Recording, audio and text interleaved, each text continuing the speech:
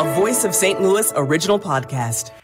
This is Tuesday, January 2nd. I'm Megan Lynch. And I'm Tom Ackerman. A new synthetic drug could be more lethal than fentanyl. The drug is called nitazene and is used to make drugs more potent and cheaper to produce. ASAC Joe Dixon with the St. Louis DEA tells KMOX how lethal it can be. Nitazene is just as lethal, if not more lethal. Dixon says that while they are investigating St. Louis area overdoses to determine if any of them involve nitazene, they have not found any traces of the drug thus far.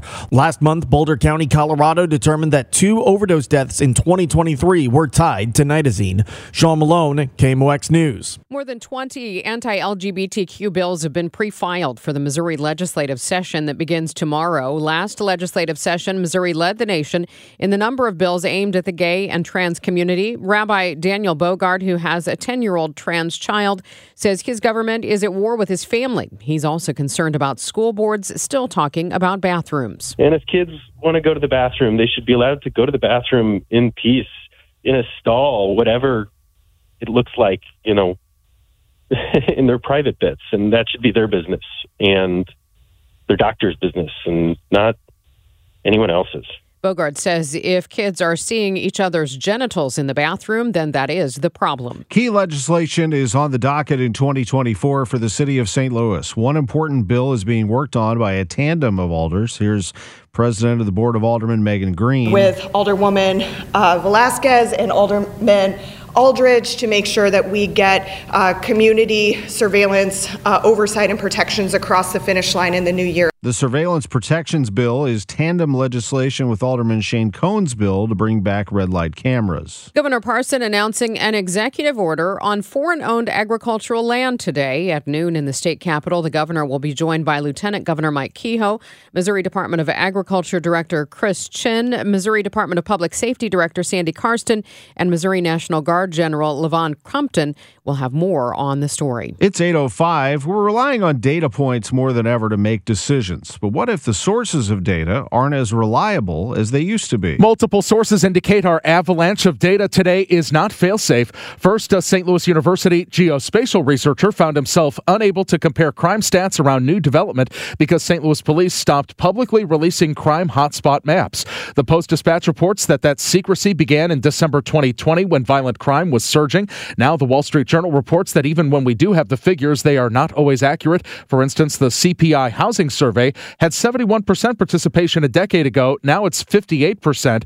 The job openings and labor turnover survey went from 65% to 32% participation. The Journal notes there's more data than ever, and it's being crunched by AI, but the paper struggles to answer how to make the numbers more honest.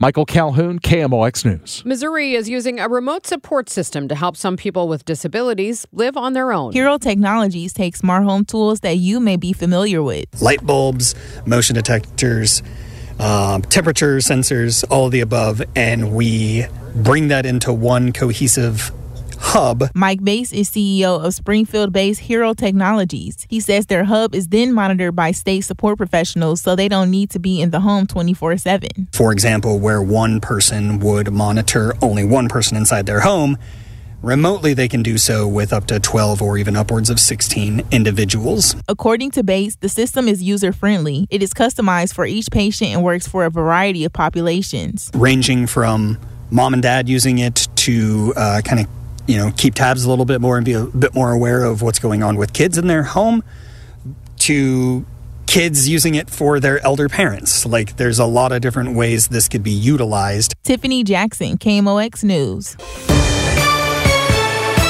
From the KMOX Business Desk, the website college students depend on for federal student aid is off to a rough start in 2024. The FAFSA site's official account on the Platform X warned Monday that the soft launch of the 24-25 forms data entry process would have pauses at times. They say leading up to and as part of the launch process, they have identified some minor issues affecting user experiences. Work is being done during the so-called pauses to resolve issues. FAFSA officials say student and family information will not be submitted to schools, states, or scholarship organizations until the end of January. So there's ample time to complete the form. They say if you encounter a pause while entering your data, check back later to try again. Brad Choate, KMOX News. I'm Debbie Monterey. The St. Louis All Local podcast is produced by the KMOX News Team. Get all the local news you need on the Odyssey app or wherever you get your favorite podcasts.